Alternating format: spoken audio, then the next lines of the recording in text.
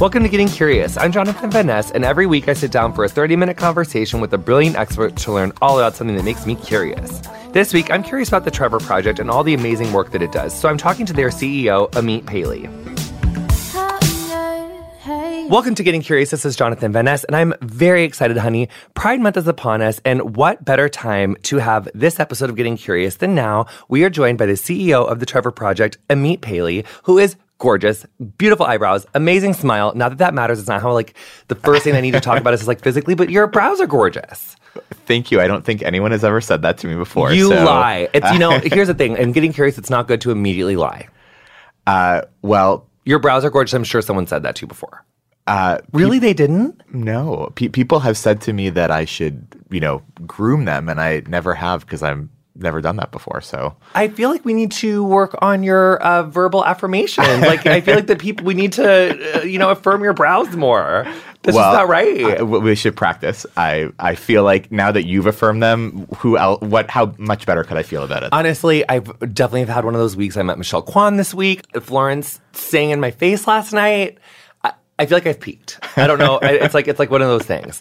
But, so you're the CEO of the Trevor Project. And for any of you listening, if you have somehow not heard of the Trevor Project, I'm not judging you. That wasn't judgment that you heard in my voice just then. It was curiosity. And that's what we do here. So, I obviously know what the Trevor Project does, but tell everyone what it is, like in a gorgeous nutshell. The Trevor Project is the world's largest suicide prevention and crisis intervention organization for LGBTQ youth. We have a lot of different programs. We run the only 24/7 phone lifeline for LGBTQ youth in crisis. We also provide crisis services via chat and via text. We run Trevor Space, which is the world's largest safe space social networking site for LGBTQ youth. And we also do education, research, and advocacy programs. Wow. So, okay, that's 100 million questions that opened up for the rest of our episode. So that's amazing. Obviously, incredibly important work that the Trevor Project does. So how did the Trevor Project start? So we started 20 years ago. It's our 20th anniversary this year. And we started actually out of entertainment and storytelling. There was a short film called Trevor, fictional, about a 13-year-old boy who was realizing he was gay and dealing with feelings of depression and suicide. It ended up winning an Academy Award for Best Short Film. And after it did, HBO said, we want to air this. And it was an amazing moment because there was then, as there still is today, a lot of stigma around suicide and around being an LGBTQ young person. But when that happened, the people who had put together the film realized, well, what if they're kids like Trevor who are watching all across the country? We want to refer them somewhere where they can get help. And they realized there was no national organization providing that kind of support for LGBTQ youth in crisis. So the movie was called Trevor. They founded a nonprofit called the Trevor Project. They created the first 24/7 phone lifeline. They launched it about 10 minutes before it went on the air on HBO. And then the phone started ringing off the hook that night, and it hasn't stopped for the past 20 years since. And so what does that look like? It's like, my grandma was really big on, like, being able to visualize you on a phone call. Like, she hated it if you moved apartments and she didn't see, like, what your new apartment looked like because she couldn't, like, visualize, like, where you were in your apartment, like, chatting with her. So what is visually, like, what does, like, a hotline room look like? Is it like a telemarketer room, except for we're dealing with, like, really intense things, like not selling little things? We're dealing with, like, is that what it looks like? I mean, it may look like a similar call center for any other type of thing, except ours is filled with colors and people who are the most empathetic, caring people you could ever possibly meet in your life. And people are just there because they want to help. I actually started at the Trevor Project as a volunteer answering calls. I did 7 years ago, and I still take shifts. And I can tell you it's the single most rewarding thing I have ever done in my life. So how does someone get trained to be able to become an operator at the Trevor Project? Because I would think that, like, I had this one therapist who taught me about, like, selective permeability and how, like, like, if you, like, were, like, a fist or whatever, and, like, this is, like, stuff, like, that the world is, like, flying at you, like, it's good to be able to, like, kind of stop it before it, like, it becomes a part of you, and you can kind of, like, stop and be like, oh, that's what you are. Like, I'm either going to, like, let you be a part of me, or I'm going to, like, put you down because you're not, like, serving me right now. And I could imagine how dealing with the energy of so many people going through so many, like, intense traumatic situations, like, how, like, what does an operator do to get trained to work at Trevor Project? So we provide a lot of training. We wouldn't just want to put someone on a call or chat or text if they're not prepared, because we deal with life or death situations. Well, I know you guys, like, prepare your people, like, amazingly, because you guys have helped like so many people. Like there's not even a number you could put on it. So I know that you guys do that, but like what does that look like? Like do you have to train for like years? Is it like do you become like a therapist? Like what is it? Not years, and you don't have to be a therapist. You don't have to have any background in mental health, although that can be a plus. You just have to be someone who is able to listen to people and is able to follow our protocols for how to provide help. So, I mean, what does that tactically look like? It's different depending on each program, but on our Lifeline, our phone Lifeline, it's 2 back-to-back weekends, full day Saturday, full day Sunday for 2 weekends. And then we also have a month after that where you actually listen to other people taking calls. Then you have a month after that where you take calls and we monitor your shifts so that you get real in-depth support. And then after that, you start taking calls on your own, although, of course, it's not really on your own because you're in a group of people who are always there providing support when you need it. So the groups of people that are fielding these phone calls, like they always go to like a center, like you don't work from home. No, our phone lifelines there in call centers because part of our model, we want to make sure that we're providing support and that if you need to co-counsel, you have somewhere there that you can turn to for help. Love. So it's like we take care of the people calling in and we take care of like the staff within. So love that story because like mental health goes all over the place. It does. And the people who are providing help often, need to get support themselves. I mean, you want to make sure when you're taking those calls, which can be difficult, you want to make sure you have someone who can turn to you and say, how was that? Do you need someone to talk to? Do you need to debrief that? And that can be really, really important and helpful as a volunteer.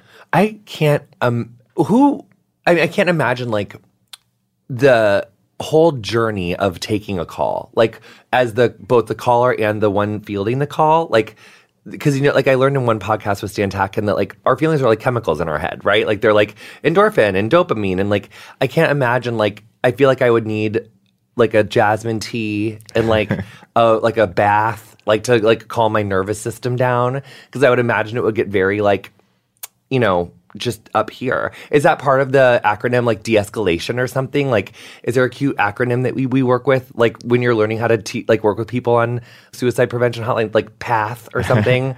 Less cute acronym, but de-escalation is right. I mean, when we are talking to people, sometimes they're calling in a really heated moment and they just need someone to talk to. I mean, that's one of the, I think, really fascinating things about working on the Lifeline is that oftentimes people just need someone to hear them, that they've been through a tough time where no one has acknowledged them, no one has listened to who they are. And just the act of connecting with someone and you saying, I hear you, I understand what you're going through, and I can hear you're going through a tough time, that is so powerful for people. And when I started volunteering, I wasn't really sure if that was going to work, but there's a lot of social science research that shows that it does. And I know from taking calls for 7 years that it just has a huge impact on people. Just providing space for someone to be heard. Yes. It's like all you have to do. It's not all you have to do, but it's one of the important things to make sure that they're heard because, especially for LGBTQ young people who are in certain parts of the country or in certain families, they feel like no one sees them. They're not recognized. Someone, in some cases, literally trying to erase their identities. So when you can have a conversation and say to a young person, there may be people who don't accept you for being gay or lesbian or bi or trans or queer or however they define themselves. But I want you to know there are many, many people who will not only recognize you, but will celebrate you for being who you are. And I want you to know that I'm one of those people and I'm really proud of you.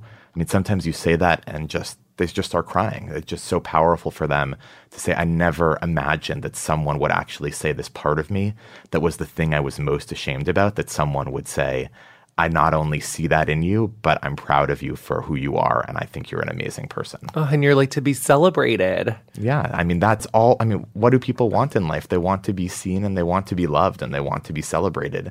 And when you can do that for someone when they don't have that in their ordinary life, it's enormously powerful. So I feel like this episode is going to really exemplify my ADD as well, because my talking to you and about these subjects is so layered. I feel like, so the thing that the universe just came to my head now is like, if you have a friend or if someone's going through something in like suicidal ideation, or you're like dealing with someone like that in your life, like what do you never do? Like what do we like what it's like we don't shame, like what's like the big three things that like we don't say to someone, like when we're, I mean obviously like not dumb things, like of course, but like if you don't know how to deal with someone, it's like, do you refer them to the Trevor Project? Do we try to get them a therapist? Like What's your advice for someone who's like not works at the Trevor Project, but they're dealing with someone in their life who, especially LGBTQ, who's going through suicidal stuff? Yeah, well, the first thing is you should always feel comfortable referring someone to the Trevor Project. That's why we're here. We're here 24/7. So if nothing else, if you don't feel comfortable or not able to support someone directly, actually providing them with resources and getting them help somewhere else, that in and of itself can be very powerful. But, in terms of things not to do, I think you want to make sure that you don't ignore someone. So if someone's reaching out to you for help and is saying they need someone to talk to, don't ignore that. Make sure that you are either getting them help, talking to them, or providing them someone that they can go to for service. The other thing is, don't minimize what they're going through. Sometimes when someone is saying, I'm going through something and it's so hard, sometimes people want to leap into problem-solving mode and to say... I do that. I just want to put it in a box. I just want it to be like, over. Like I'm air quoting over. Yeah.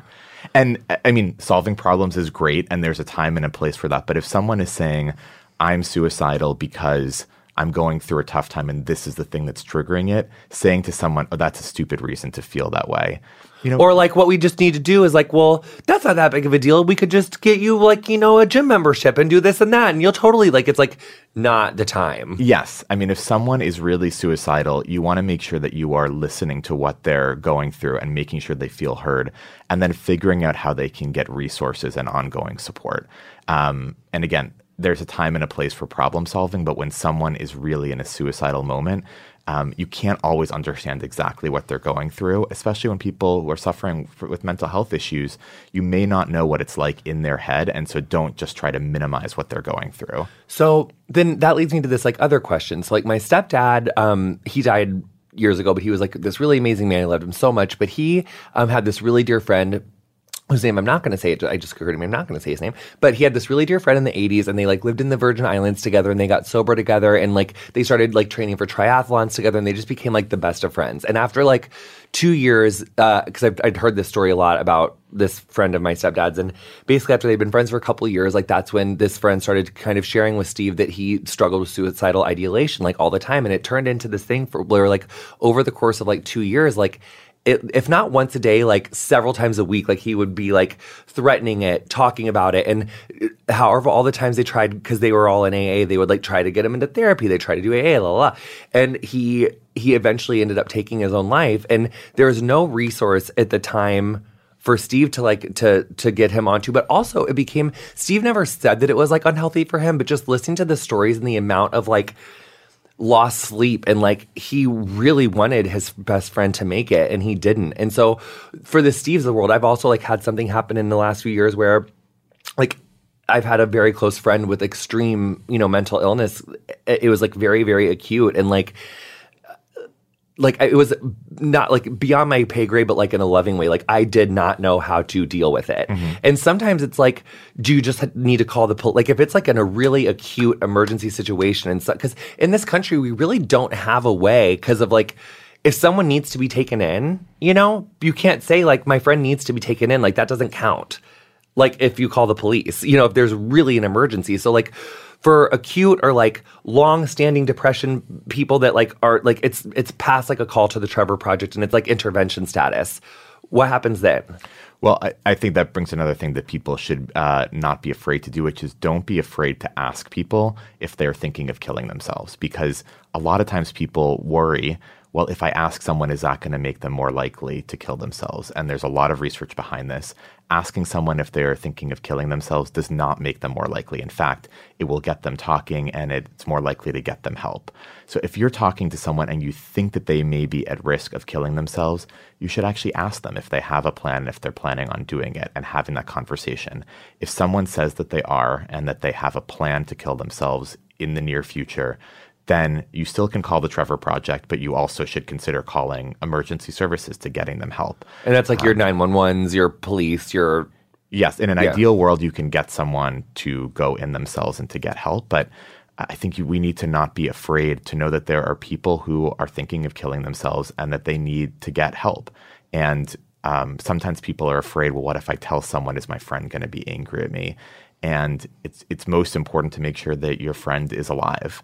And there are places where you can go and get help, and not being afraid to make that call if if someone really is thinking of killing themselves and needs to get support.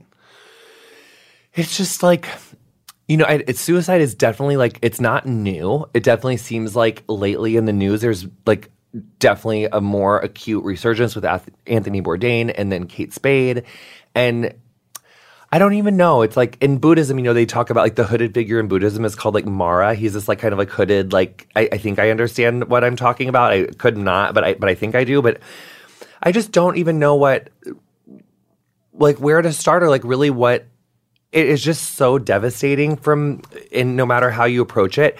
But do you notice at the Trevor Project has it become worse lately? Or are we just more aware of it because of the high profile people in the news or what is it? I mean, suicide is a public health crisis in this country. And I think a lot of times people don't know about that because there is such stigma. People don't often like to talk about suicide. Who wants to talk about it?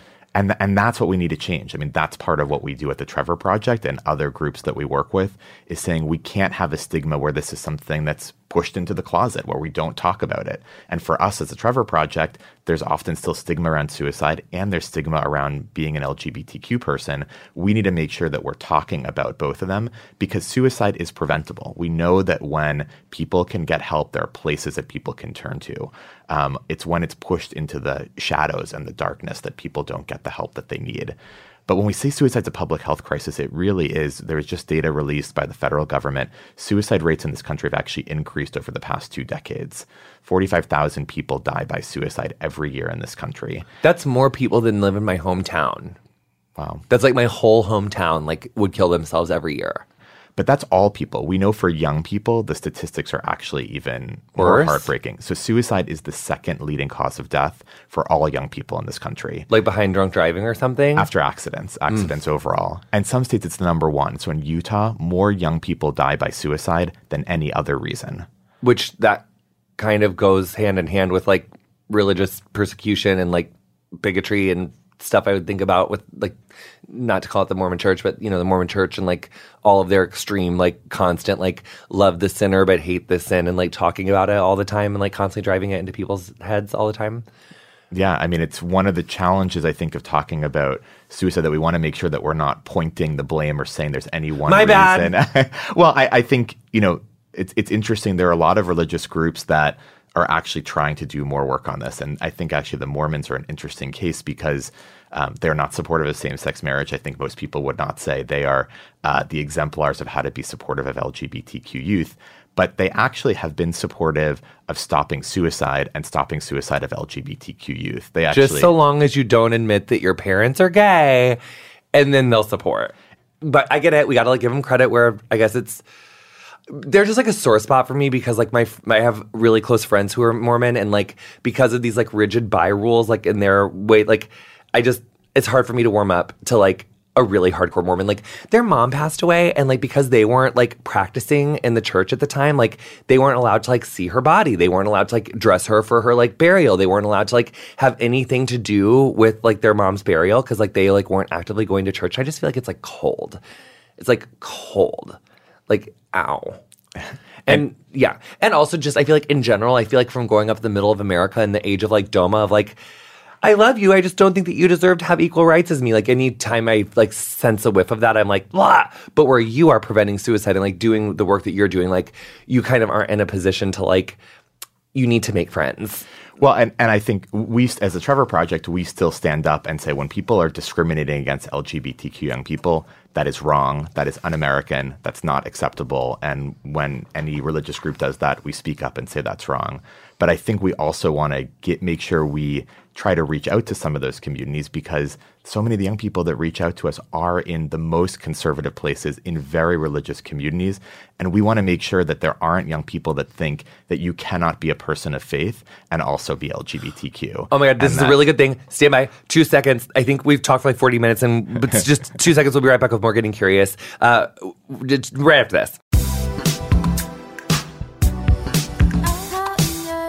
Welcome back to Getting Curious. This is Jonathan Van Ness. We are joined by the CEO of the Trevor Project, Amit Paley, who we love so much, having such a good conversation. So basically what we were just talking about was another subject I think is very interesting and hard to navigate these days is the idea of like working with a group or an organization that may not have the exact values. Like me and Cromwell just had this thing because he met with Karen Pence's chief of staff a few weeks ago, and I was like, girl, I'm not sure. It was really hard for me to wrap my head around it. But then at the end of the day, I was like, I think I actually really support that you did that, because all of the Fox Newses of the world will write that Cromwell Brown, host of Queer Eye, you met with Karen Pence, and that kind of dispels some of those ideas of the left that the right has that I think prevent us from being able to communicate and have some sort of working dialogue that could get us out of this stalemate and gridlock. And I think that it is important to maybe reach across the aisle, even if it's uncomfortable. I really squirm out of that discomfort because of growing up where I came up and kind of coming up what I came up against. That's why when I hear things, I was just explaining it with the Mormon church, it's a little I'm not sure, but maybe need to make friends with that discomfort, because I think we're all going to have to come to the middle a little bit or something. Well, and I think, our head of advocacy is a brilliant person. They're an MIT trained nuclear engineer, gender fluid. They are from a conservative family, conservative part of the country. They're a survivor of conversion therapy, which, even though people don't talk about it as much, it is still legal today in 37 states in this country. It has not been banned by the legislature of New York State, where we're sitting right now, or I'm from Massachusetts. People think of as liberal. It's still legal there.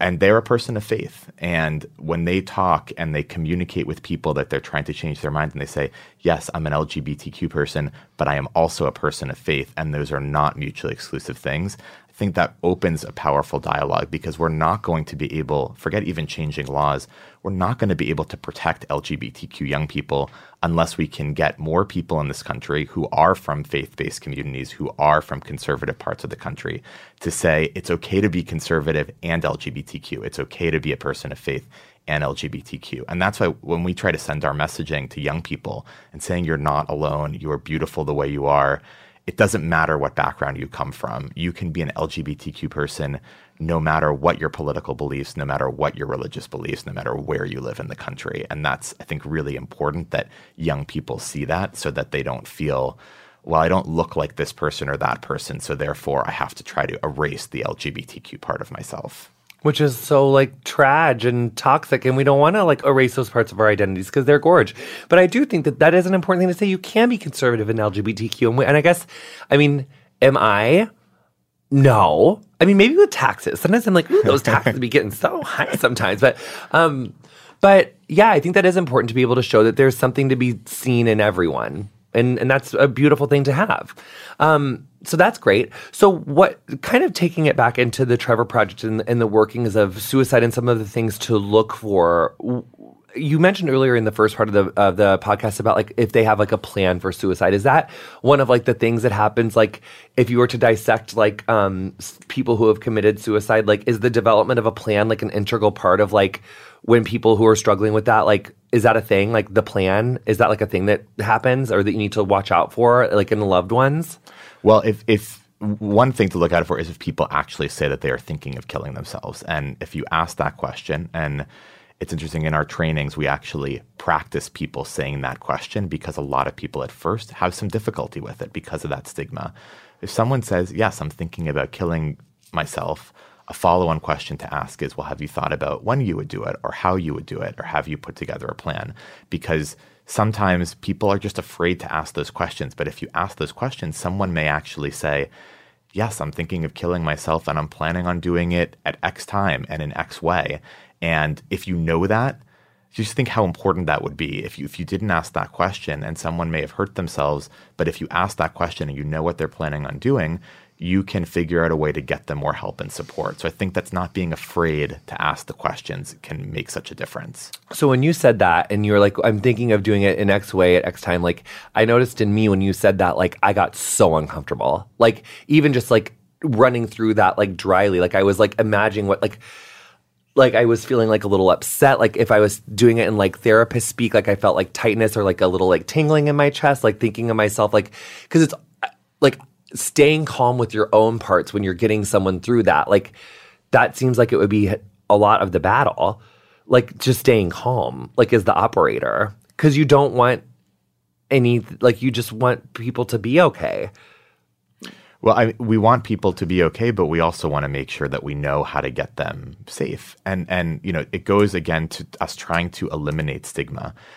So what is the stigma? What is stigma. Like what is stigma? The stigma around suicide? Just stigma in general. Like the idea of like talking about something makes it more like it's just this thing that we don't want to look at. Like suicide's just this like thing that we don't want to look at. Because it just like immediately makes us like anxietal and like depressed and because are we all a little afraid that we have that inside of us too? Or like it could happen to us too? Like what are we so afraid of?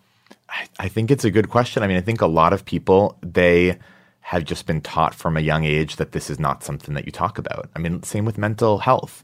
Many people do not want to talk about mental health. Many people do not want to say, I went to go see a therapist. I take medication. I have an anxiety disorder. I have depression. And yet we know from the data, there are so many people who struggle with mental health. There are so many people who struggle with feelings of suicide.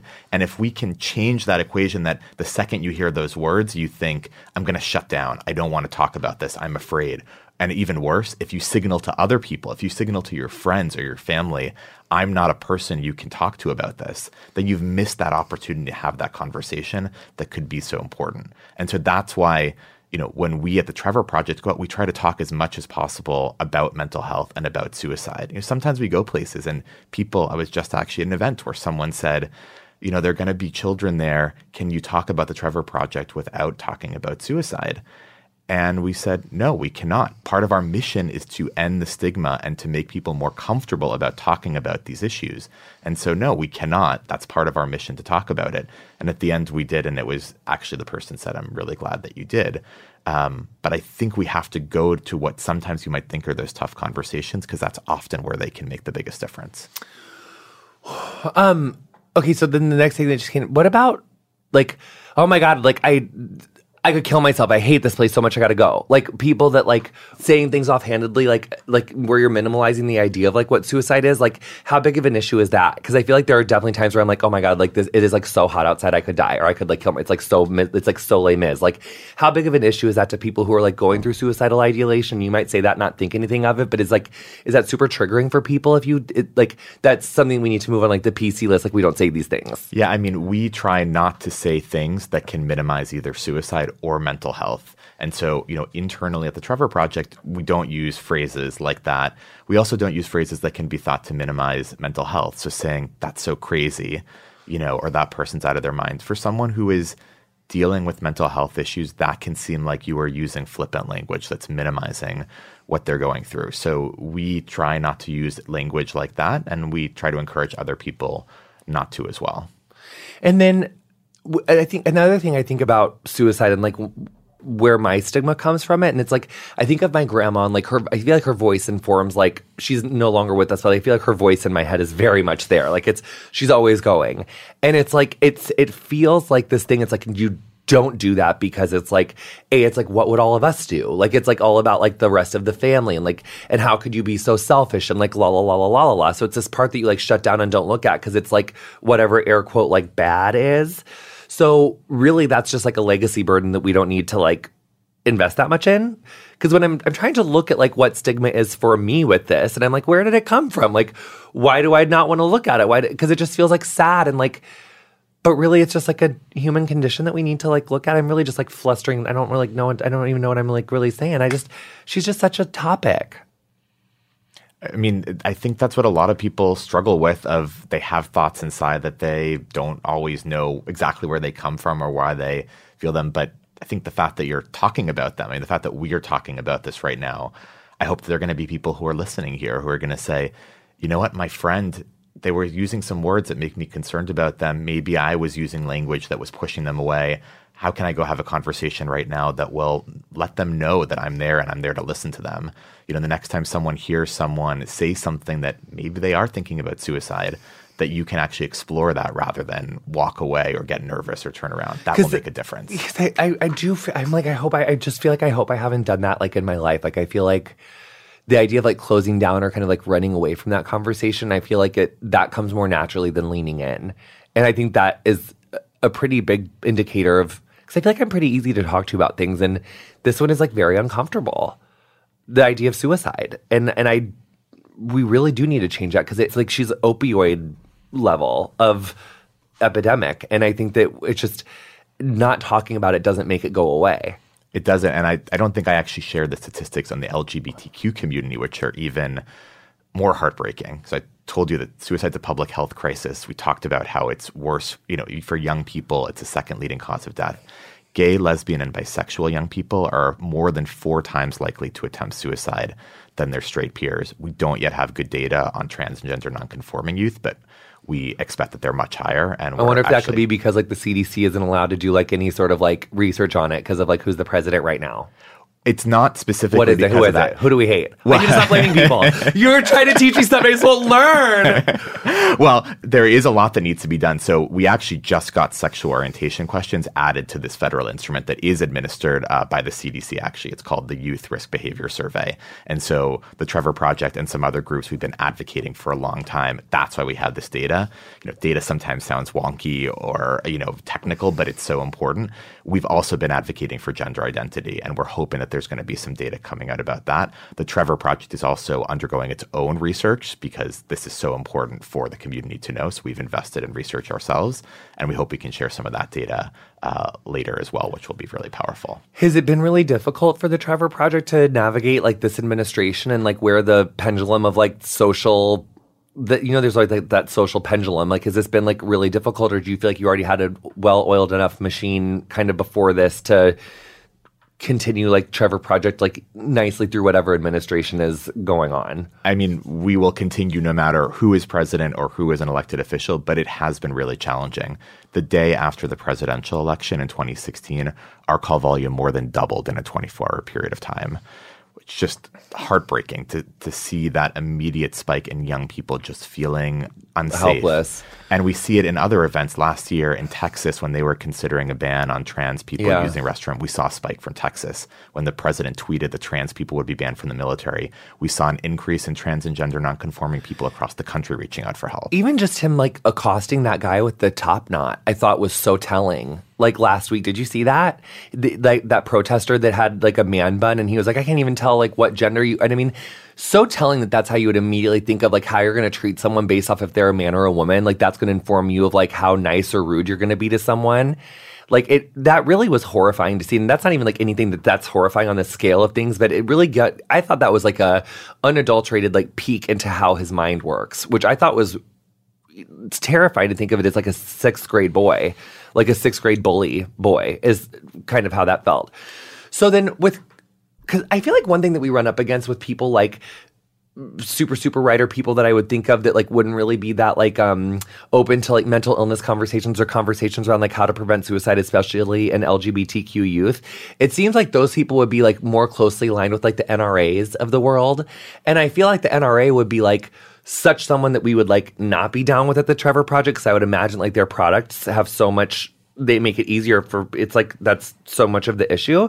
So like how is the Trevor Project doing anything cute with like Everytown, or like is there like, should we brainstorm on like cute like like nonprofit ways that we could like because I feel like we need to make like a big gay like anti-NRA, like kind of like Everytown but almost like bigger. Like we need like a big super corporate nonprofit like arm.